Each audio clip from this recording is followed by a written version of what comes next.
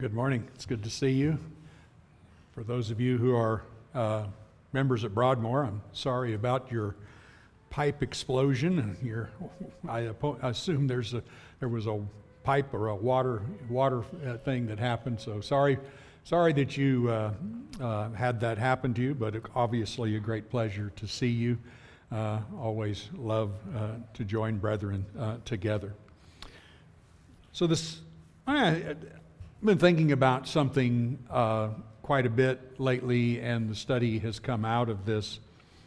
When considering our salvation, I think Satan's approach to the way he works on the minds of human beings is extremely interesting. Evil, but interesting. Here's what I mean. We have a world of people who are absolutely confident about their salvation. And I'm not talking about atheists. I'm just talking about people who believe in God. Though they know very, very little about what God requires of discipleship, they seem to have just a perfect confidence that when they die, they're going to go to heaven. And they believe that because they have, in most cases, created their own standard by which they would be saved. Their standard being a set of good deeds, living a generally moral life, and because of that, having the confidence that that's who God saves. God saves good moral people. And that's fairly common. On the other hand, here's what's somewhat perplexing. We Christians recognize that we have sinned, and we recognize that we do sin. And we recognize that we fall short of God's glory. And we believe that our only hope of salvation is in Jesus. We know full well that there is no hope apart from Him, and that He is the only way that we can be saved. But Satan works on our minds. And it seems that the fact that we have this knowledge of the seriousness of our sins and of the seriousness of what we have done, that it is very difficult for us to completely accept that He is really going to save us. We say to ourselves, yes, I know He said He would, but how can that be? I know Jesus died for us, but still, I'm bad.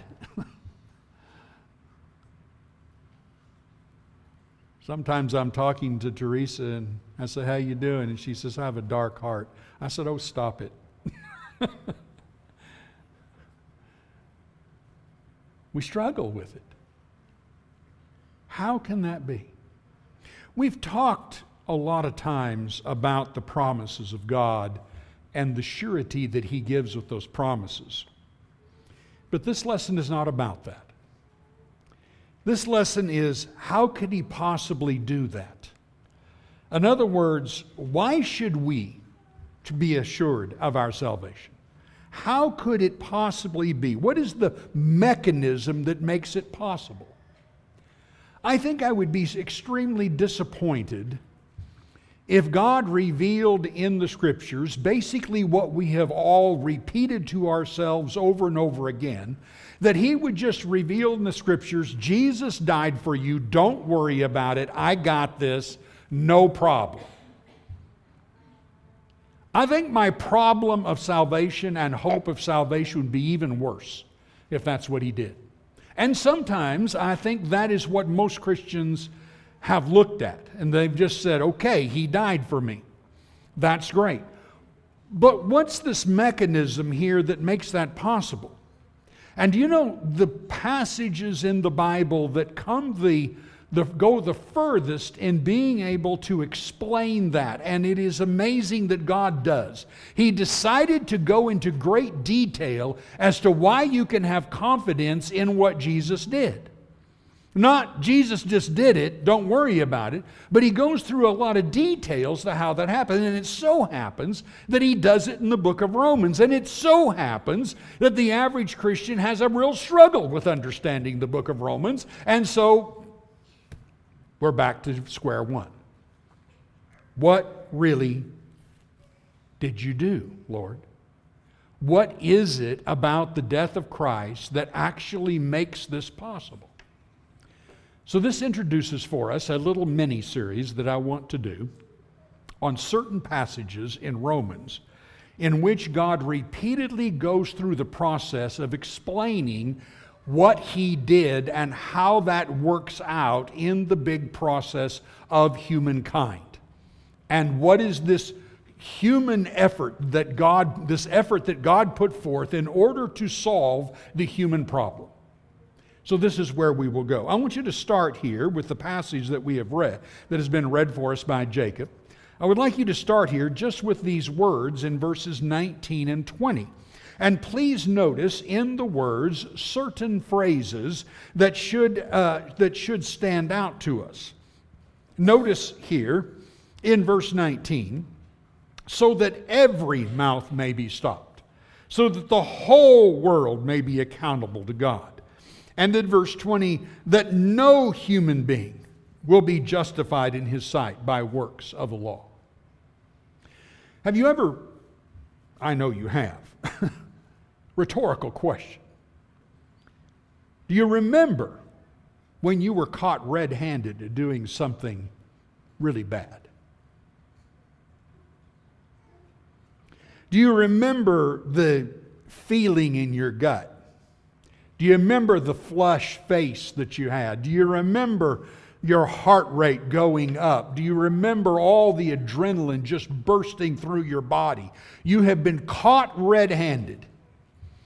You have no explanation. You can't even speak. There's no cover-up. You did it. And now you know you have to suffer the consequences. I always thought of Gehazi. Remember him? When Elisha healed the leper, Naaman, and Gehazi tried to profit off of it, and he thought Elisha wouldn't know. And when he came back in the house, Elisha said, "Where you been, Gehazi?" Oh, you just feel it. I haven't been anywhere. Did not my heart go with you when you met the man? The flush that must have gone over him.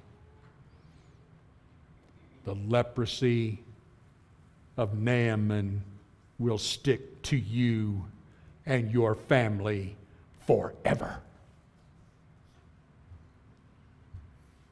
Not a mistake. You can just go, "Okay, I'm sorry." You're done. And every one of us have been there. And that's what he's saying in verse 19 and 20. He's making this very clear. You have sinned. I have sinned.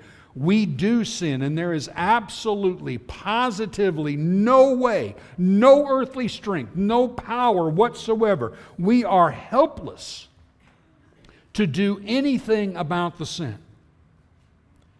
Verses 19 and 20 are a conclusion that Paul has made for 2.5 chapters, trying to get across in the minds of his listeners that they cannot have confidence in the law, that they cannot in any way say, "I have kept the law well enough, good enough, or completely enough to have any kind of confidence in the presence of God."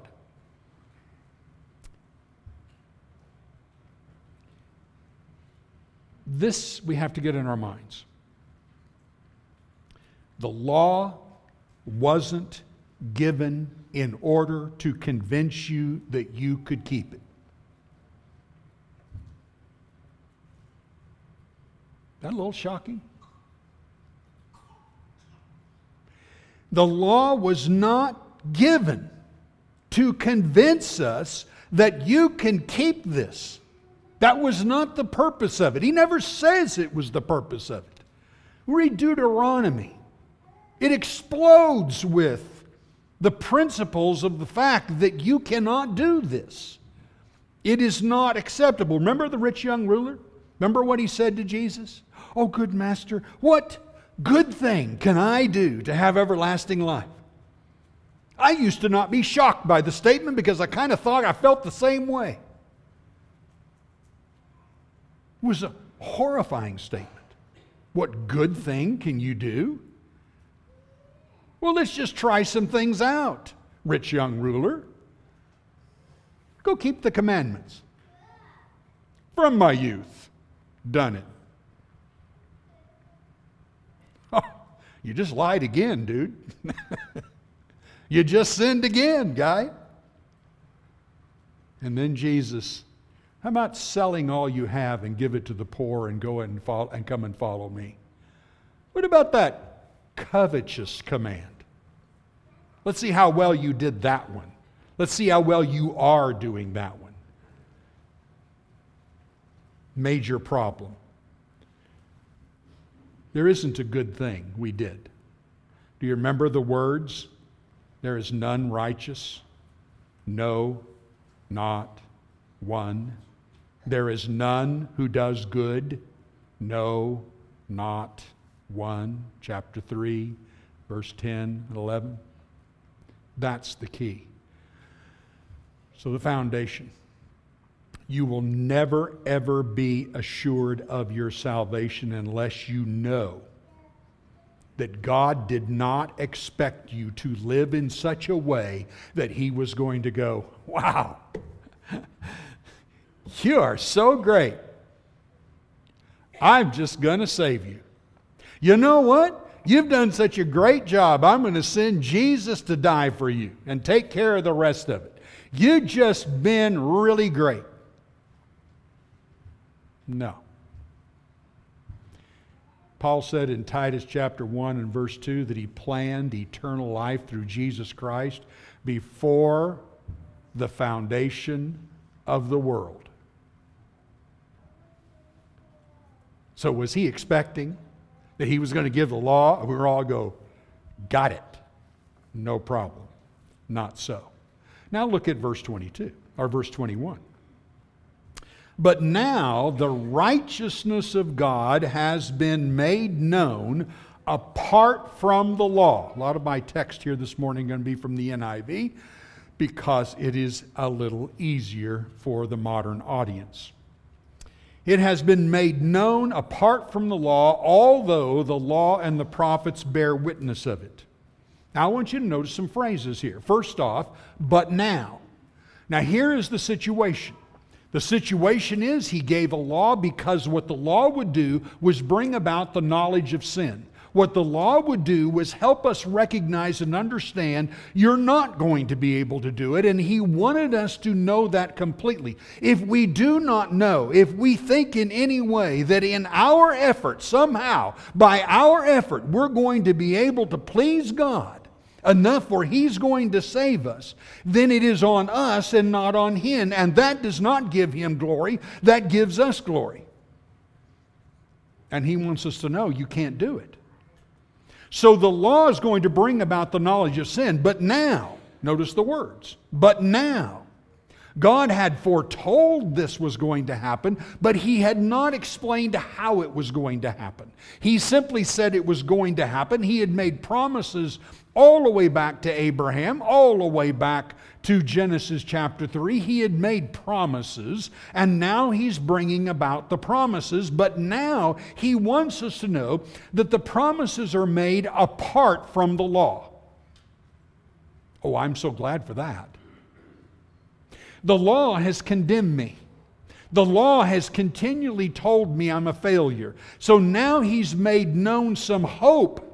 But the hope and the blessing is apart from law. He says, in other words, this isn't going to happen. Your salvation isn't going to come through the law, because if it did, it would always be condemning you. And I don't want that condemnation on you. That's what I have to take away. So now I'm going to fulfill my promise. The righteousness of God you can always understand is the faithfulness of God to His promises. That was established back in Romans chapter 1, verse 16 and 17, when he quoted Habakkuk and pointed out how in Habakkuk learned what it meant that the just shall live by faith. That you would trust God no matter the end of the world that was going to happen at that time.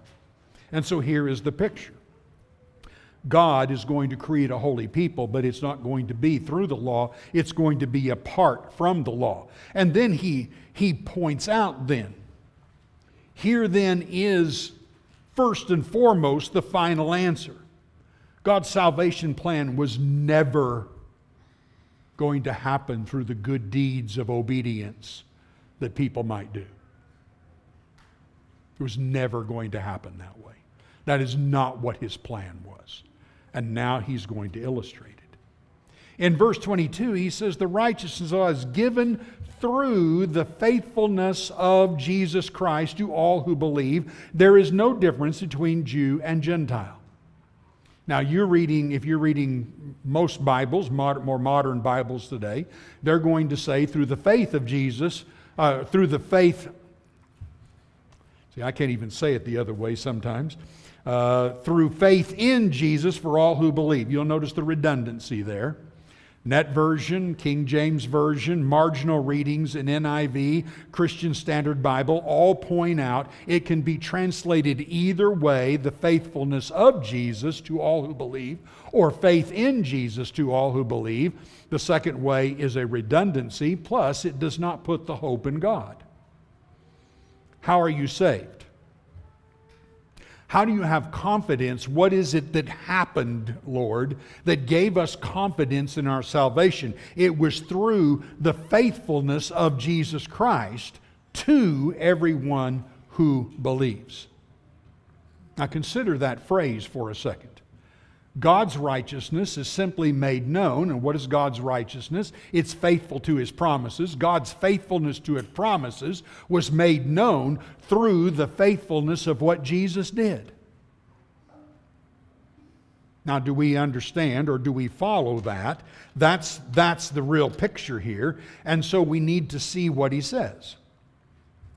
Do you remember the words, Mark 1, Matthew 3, etc., when Jesus was baptized? This is my beloved Son in whom I'm well pleased. You remember that? Sure. Common statement. We read over it easily, rapidly. We go, yes, of course, the Son of God, God is pleased. No, you're not seeing the bigger picture here. The bigger picture is, this is my Son whom I'm well pleased. Who was the former son? Who was the one whom God called His Son way back in Exodus chapter 4 and verse 22? Israel is my firstborn. Israel is my son. And then goes on to talk about how Israel was to be the great priesthood. Israel was going to be the holy nation. Israel was going to be a light to the world. And Israel did none of those things. And Israel failed in all those things. And the whole world failed, so that verses 19 and 20 in Romans could be said, the whole world has to shut their mouths because they cannot stand before God. But there was a Son who came and did. And then that Son who pleased God brought many sons to glory, Hebrews 2, so that all sons could please God. There's a picture there that he's making right in that statement when he says the faithfulness of Jesus Christ. And then, the blessings of the promise, of course, are all who to believe. And if they're to all who believe, then there is no distinction. In other words, Jewish reader, and I'm a good moral person reader, the faithfulness of Jesus is to all who believe and come to Jesus. The faithfulness of Jesus is to those people, not to anyone else. And therefore, your only hope and your only choice is to come to Him. You cannot say to yourself, I have lived a good moral life. So what? You have sinned 1,000 times, 1,000,000 times. You have fallen short of God's glory. You have no hope without Jesus. It is through this. Now, in chapter 9, he's going to say, you're going to argue with the way I'm going to save you? Oh my, yes. Billions of people argue with how God's going to save them. I don't want to be saved that way. I want to be saved because I'm a good guy. Well, tough luck. You're not God, and God gets to choose. That's just the way it is. You can hate it. You can be mad about it. I taught a guy one time who was livid about it. That's not fair. You can talk to God about it in the day of judgment and see how that works out for you. You want to have an argument with him? I bet you lose. Don't go down that road. And so then he says, for all have sinned and fall short of the glory of God. In other words, the reason there's no distinction is because everybody has sinned, and you cannot just escape that because you've said you've lived good in that such way. Everybody is that, and therefore everybody's under condemnation, and therefore there's no distinction, and everybody has to rely on the faithfulness of Jesus. No one can obtain that any other way but by trusting in Christ. And verse 24, then he gives three great words here, three great concepts here, and are justified by his grace as a gift through the redemption that is in Christ Jesus. Now, when you see these words, look at that word justified. It is a court term. It is a term that causes us to think of the final verdict on the day of judgment. It is the term in which you think about stepping before God on the day of judgment, and He is about to give the sentence or give His judgment on your condition. And He looks at you and He says, innocent, justified. Not innocent because of you, but innocent because of me. Innocent because I did something. And so the next statement, then he goes from that, and he says, here's what I did. I freely gave you a gift. It is by my grace. Do you see the words? The words imply it has nothing to do with you. The words imply that there is no human being that can somehow justify himself. This is a gift. It was given freely. It's a pure gift. It's by His grace. Grace is now the first time that's used since chapter 1 and verse 5 and verse 7. And now He's going to go off on that later in chapter 5, and He is going to explode the idea of grace in chapters 5, 6, and 7, and 8. But for right now, He simply introduces it. It is the summation. If you read this, you should say, this is the whole Bible story in one little verse. Everything God has done is so that He could justify freely with a gift totally and completely by His grace. That's what He means. That's the idea. And by the way,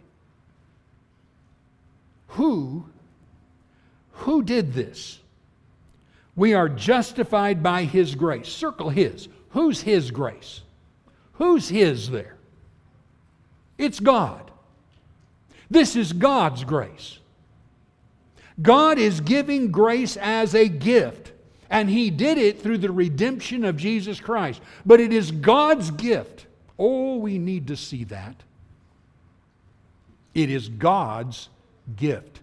Jesus did not go to God and say, oh, please don't destroy him, God. I know you're really wrathful and you're really mad. Please don't destroy. How about if I die instead of them and so that you won't destroy them? I don't want them to die. And God's going, maybe.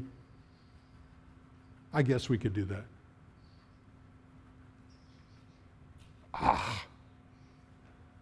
This is God's gift. God and Christ work together here. God and Christ are on the same page. This is God's gift. I'm giving my son. Abraham and Isaac in Genesis 22 both walked together. This is God's gift. We always need to remember that. Oh, how sad to think of God as this God who has, I've got to pour wrath out on somebody, I guess I'll pour it out on Jesus. That is an idolatrous picture. That is an idolatrous picture. A picture of somehow trying to appease the volcano god by throwing the virgin in it. That is not our God, and that is not the picture here. That whole stuff came out of idolatry. And now understand, and are justified by His grace through the redemption. Justified. Grace, gift. Third one, here's how. The redemption that is in Christ Jesus. When you think of the word, what do you think of? We should think immediately of slavery. We should think immediately of the idea that we were slaves. Isaiah 49 goes into great detail on that, and so many other passages in Isaiah. We were slaved, and He's broken the prison bars, and He's let us out. And when you think of it too, you should think of the entire story. The Jewish reader would have thought of the entire story of Egypt and the Passover and the Exodus.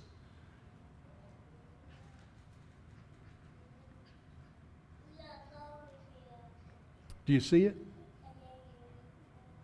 Passover lamb, sacrificed. Red Sea, wilderness wanderings, promised land. I gave you a gift through the redemption that is in Christ Jesus. I bought you out of slavery. You are not, chapter 7, you are not a slave anymore. Get that out of your mind. How many of you and me, how often have we lived as slaves in Christ?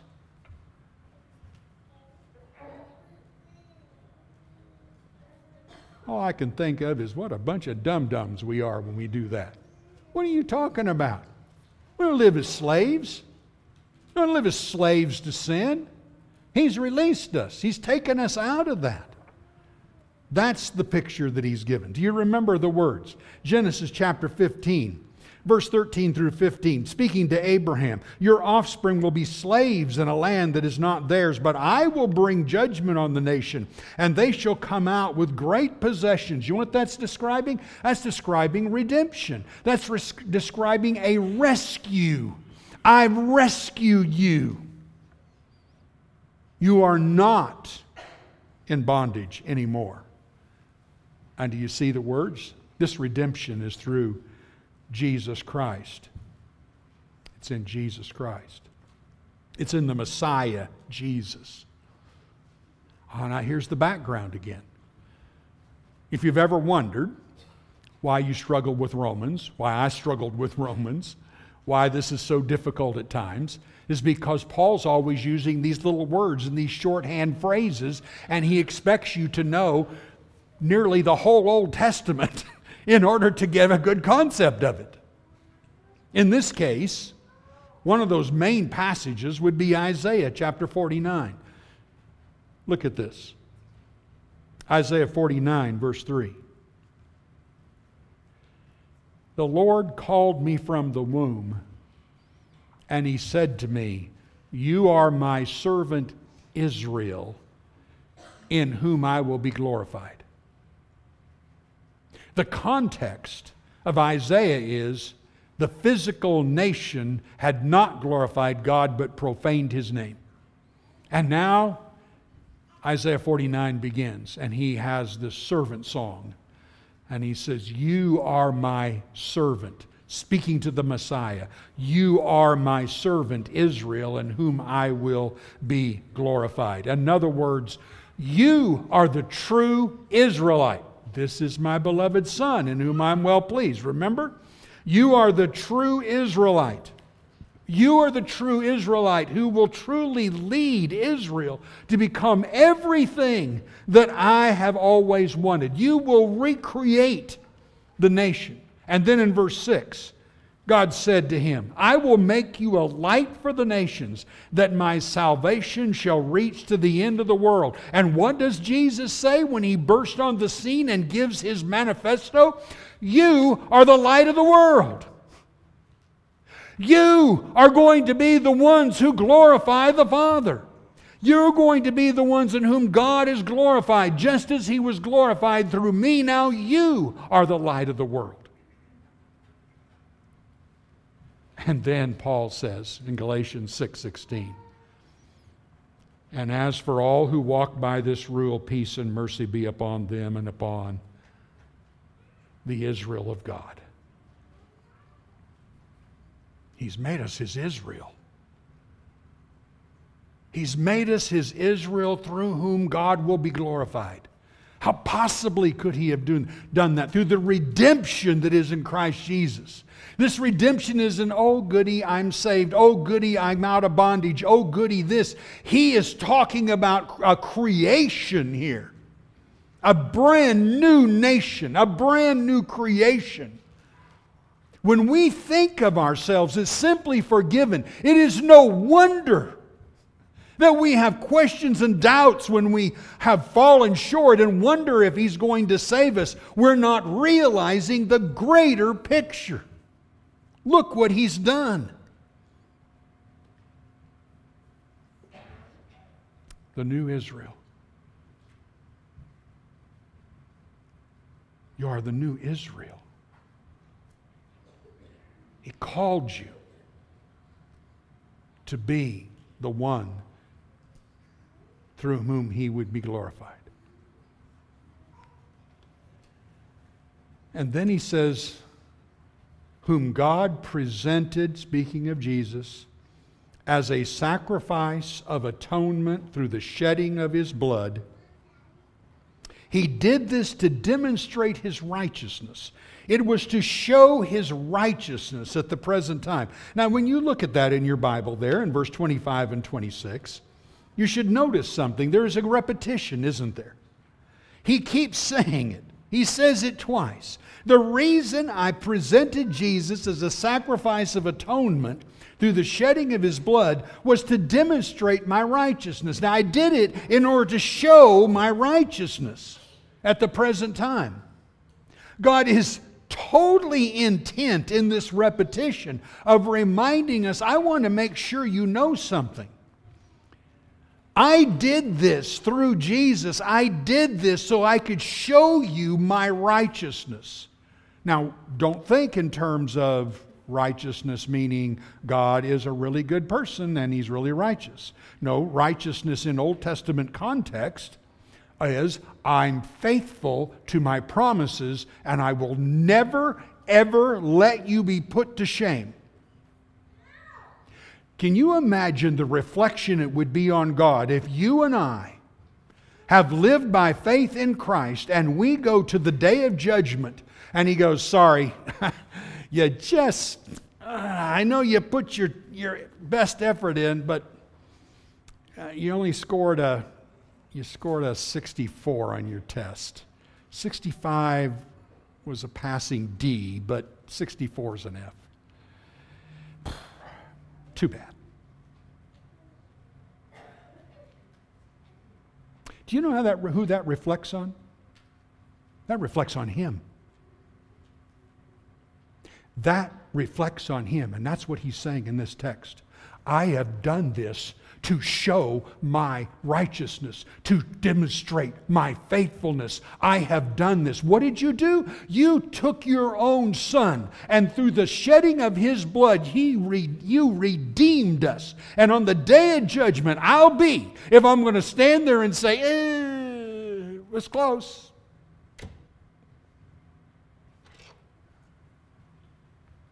Oh, man. And then, please, notice what He says. Because in His divine forbearance He had passed over former sins. He said, I need to justify myself here. I know, in the Old Testament, I passed over those former sins, and I need to justify myself. I need to show you that the reason I did that is because I was going to be righteous and fulfill this. And so you need to understand, why could I save Abraham? I mean, man, the dude lied about his wife. Why could I save Abraham? I mean, he did that Hagar thing. Sure messed a lot of stuff up. It's the reason I could save David. Wow. Wow, you saved David? Yeah, it's the reason I could save David.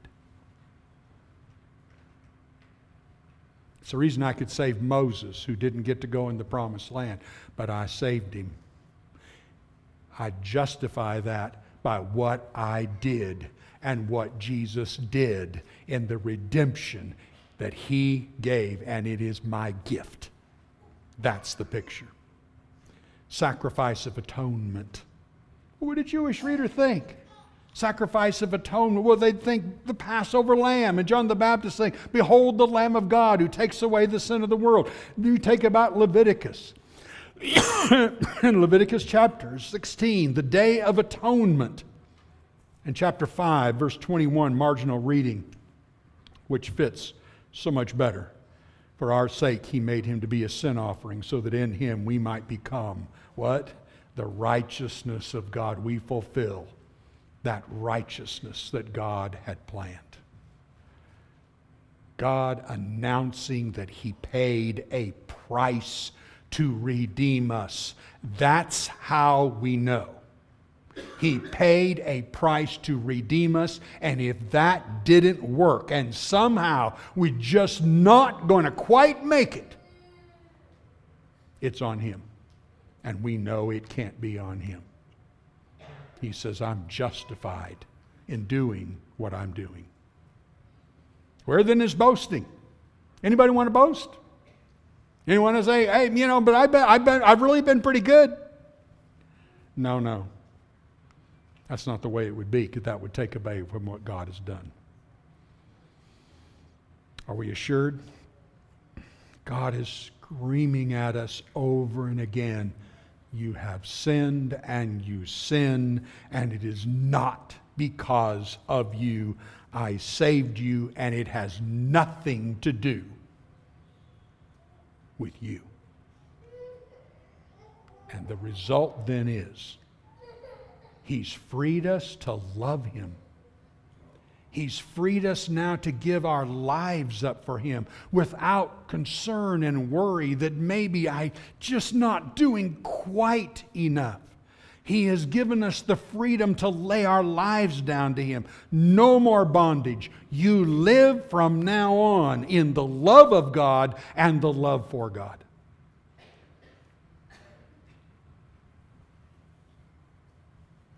Absolute blasphemy.